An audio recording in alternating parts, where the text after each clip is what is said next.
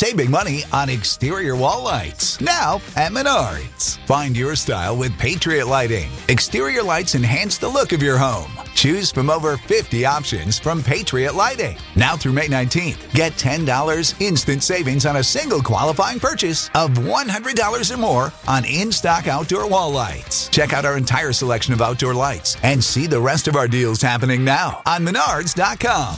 Save big money at Menards. What was once the enormous mansion of investment banker Frederick Strong Mosley is now just a brick outline. The over 400-acre state park, Maudslay, is known for its winding paths, mountain laurels, views of the Merrimack River, and ticks. But much of what is left to see here is the vision of Martha Brooks Hutchinson. Welcome to Someone Lived Here, a podcast about the places cool people called home. I'm your host, Kendra Gaylord.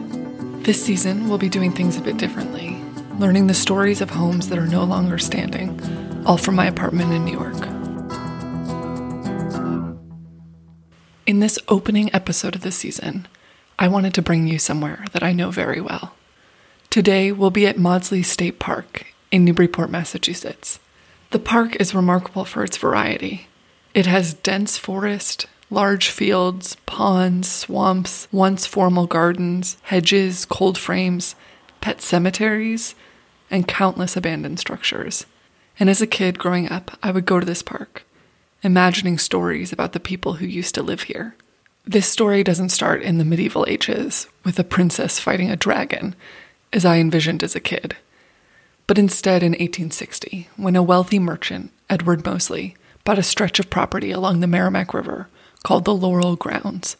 It was called this for the mountain laurels, which are native to New England and grew on the riverbank. And that plant might sound familiar to folks who listened to last season.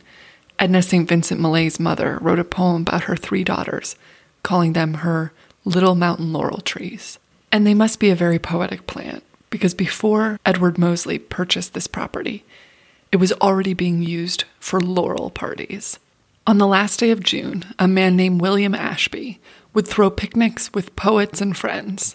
John Greenleaf Whittier, who attended many of the parties, wrote multiple poems for the occasion. Here's a little piece of Our River.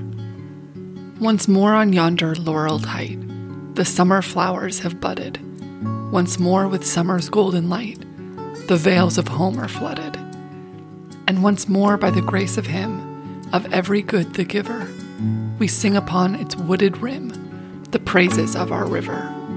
Edward Mosley's son, Frederick, would buy a farm on the Merrimack River beside his father's, and that's where we'll start our journey. If you drive down Curzon Mill Road, there is an impressively large iron gate. It looks a bit like the opening shot of a Stephen King movie. This was the path that would take Frederick, his wife Helen, and their future children to their very large country estate. Frederick Mosley was a stockbroker and worked and lived in Boston with his family. Maudslay was their summer and weekend residence. The gate and the path, and much of what we can still see today, is the work of Martha Brooks Hutchinson. Martha grew up visiting her great-uncle's farm in Vermont, where they would spend the summers gardening and in the fields. In her early 20s, she attended New York School of Applied Design for Women and traveled Europe. But it was when she saw the grounds of Bellevue Hospital in New York City that changed her course in life. Quote, I was overcome with the terrible waste of opportunity for beauty, which was not being given to the hundreds of patients who could see it or go to it in convalescence. When Martha got in contact with the hospital, it became clear that changing the grounds would not be possible. But through her conversations, she learned of a new program being formed at MIT in landscape architecture. Both Harvard and MIT created programs in the field. Harvard did not allow women. MIT didn't strictly prohibit, but admission was very unlikely since math and science were rarely taught to women. Martha entered the program at 27 and succeeded with additional tutoring. After 2 years, she left the program. Many men in her position would have left school and done an apprenticeship, but it's likely that it would not have been easy for a woman to find a position within a firm, so she started her own in Boston.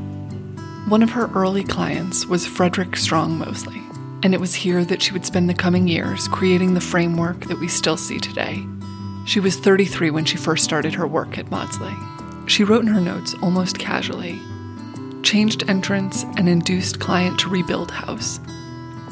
One of her goals on the entrance was to create a surprise for their guests. The long drive's slight curve obscures the view. She planted hedges, trees, and shrubs to cover water towers and other functional needs. You can imagine that as a guest, you would drive the path leading to the 72-room house, not fully understanding where you were, and only once permitted into the home would you realize that you weren't in the middle of a field, but instead on a cliff overlooking the Merrimack River. And if you stand on that foundation, you can see that view. And even though I ruined the surprise, it's still breathtaking.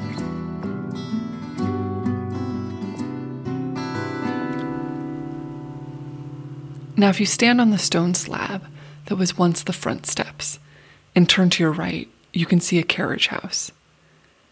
The giant grand home didn't stay standing, but the garage for horses did. It's about the size of a 3-car garage. There were originally over 30 structures on the property, and nearly all of them are either gone or closed and fallen into disrepair. Near the carriage house is a small walkway that leads to a well, and if you continue the pathway up the slight incline, you'll find yourself in a garden surrounded by brick walls. This was an Italian-inspired garden with multiple levels, and many of the pieces still look very similar. A fountain on the wall, a compass, boxwood and roses.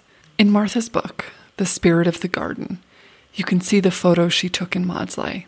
They are labeled and used as examples to illustrate her gardening principles.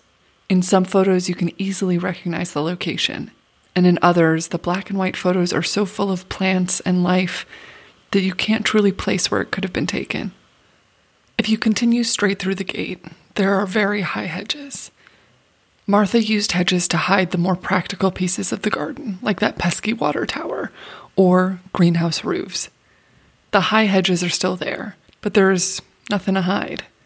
The greenhouses are only concrete bases with steps and half walls. In her book, Martha wrote of the necessary evil of greenhouses, calling them the most artificial and hopelessly ugly utilitarian blot that has perforce to be placed on an estate. Okay, that is the meanest thing that I can even imagine being said about a greenhouse. After hearing that, I am not surprised they fell down. Okay, back to business. There used to be a potting shed in the center of the greenhouses, but it was taken down a few years ago. Just like on the formal side, there are steps down to a lower level, but here there are cold frames. Cold frames are designed to protect plants from the harshest weather, and seeds that are started in the greenhouse would be moved here to be hardened off before being planted fully outside. When you read The Spirit of the Garden, you don't get recommendations on cold frames or seed planting. In her first sentence, she explains what type of book it will be. Quote, "Garden books exist in great numbers which give comprehensive and helpful planting charts, color schemes, and lists of valuable varieties of plants. There's a deeper need in the larger conception of the underlying principles of comprehensive planning." Martha's chapter titles, "The Importance of Axis," "The Use of the Hedge," and "Water in the Garden," feel like they're teaching the fundamentals of design. She was praised by reviewers for how, quote, "she interprets accepted theories so that all can understand and put them in practice." The book was published in 1923, about 15 years after she initially made the gardens at Maudsley. In the years in between, she accomplished a lot. She designed gardens in New England and New York, completing about 70 projects. She was making about $10,000 every year, which calculates to over $250,000 with inflation. In 1910, when Martha was 39, she married William Anderson Hutchinson. In the following years, they purchased a working 100-acre farm in New Jersey. She closed her New York office soon after the birth of her daughter. But like most women's stories, it doesn't end there.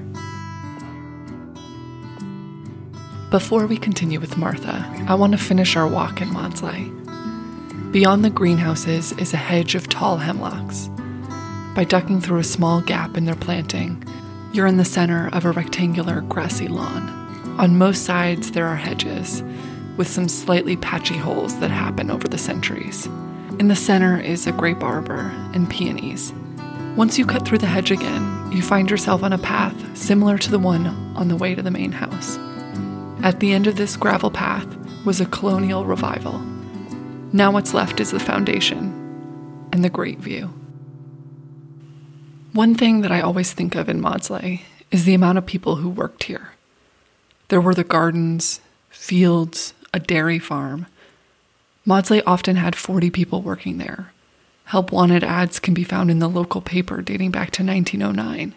On the street I grew up on, we had a neighbor who my brother used to call Grandma Esther. I wasn't born yet, so I didn't have the opportunity. She was born in Norway and moved to the US when she was 18. Her husband, Otto, worked as a caretaker at Maudsley for decades, and Esther worked there too. By the time we knew them, they were retired. My mom remembers Esther always out front gardening and planting. The two were avid gardeners, and this is a little late, but I would like to congratulate Esther on her first place win for Best Vase of Gladiolas and Otto on his award-winning Blue Hubbard squash at the 1949 Newburyport Horticultural Society Fair. Frederick Strong Moseley died at Maudsley at age 86. His daughter, Miss Helen Moseley, didn't marry and continued living at the property with her mother, Mrs. Helen Moseley. Miss Helen built that colonial soon after her father's death. Despite all the formal gardens and greenhouses that are between Mrs. Helen's and Miss Helen's, the two homes were only a quarter mile apart. After Mrs. Helen Moseley died at 77, 14 years after her husband, that mansion was torn down. For over 20 years, Miss Helen was the overseer of Maudsley, and our neighbors worked for her. Miss Helen died in 1974 at the age of 69, a few years after that colonial burned down. In an essay for the Cosmopolitan in 1901, before her career had truly begun, Martha Brooks Hutchison wrote this line about old gardens she had seen in Italy.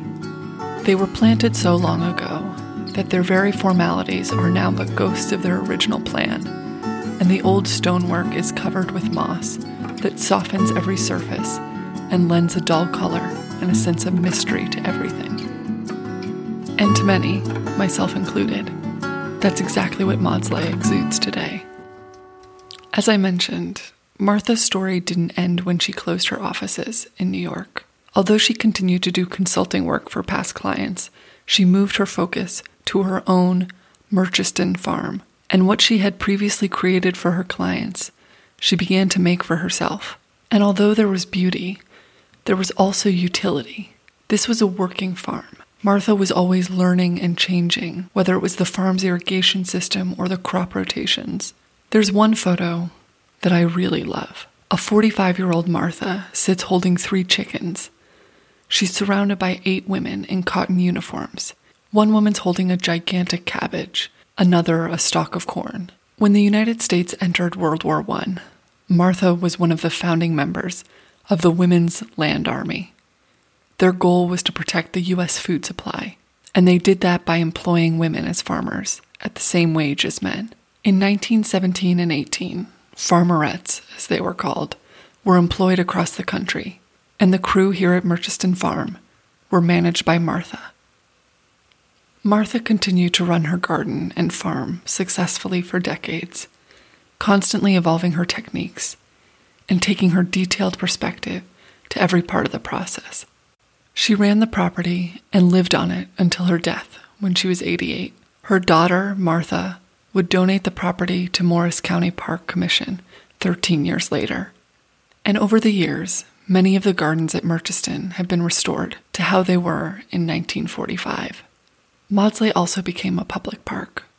In 1985, Massachusetts purchased the 400-acre estate for $5 million. I think it's pretty great that Martha's original goal back in 1898 was to make a public space more beautiful. And it may not have happened exactly as planned, and it may look a little different, but 120 years later, 2 spaces that she created are being used for just that. Thank you for listening to the new season of Someone Lived Here. I would love to read your review on Apple Podcast if you can. We will be releasing new episodes every other Monday this season. You can see what we're up to by following on Instagram at Someone Lived Here Pod. Music is by Tim Cahill. If you have any questions about the show or want to see some photos of Maudsley, go to our website, someonelivedhere.com.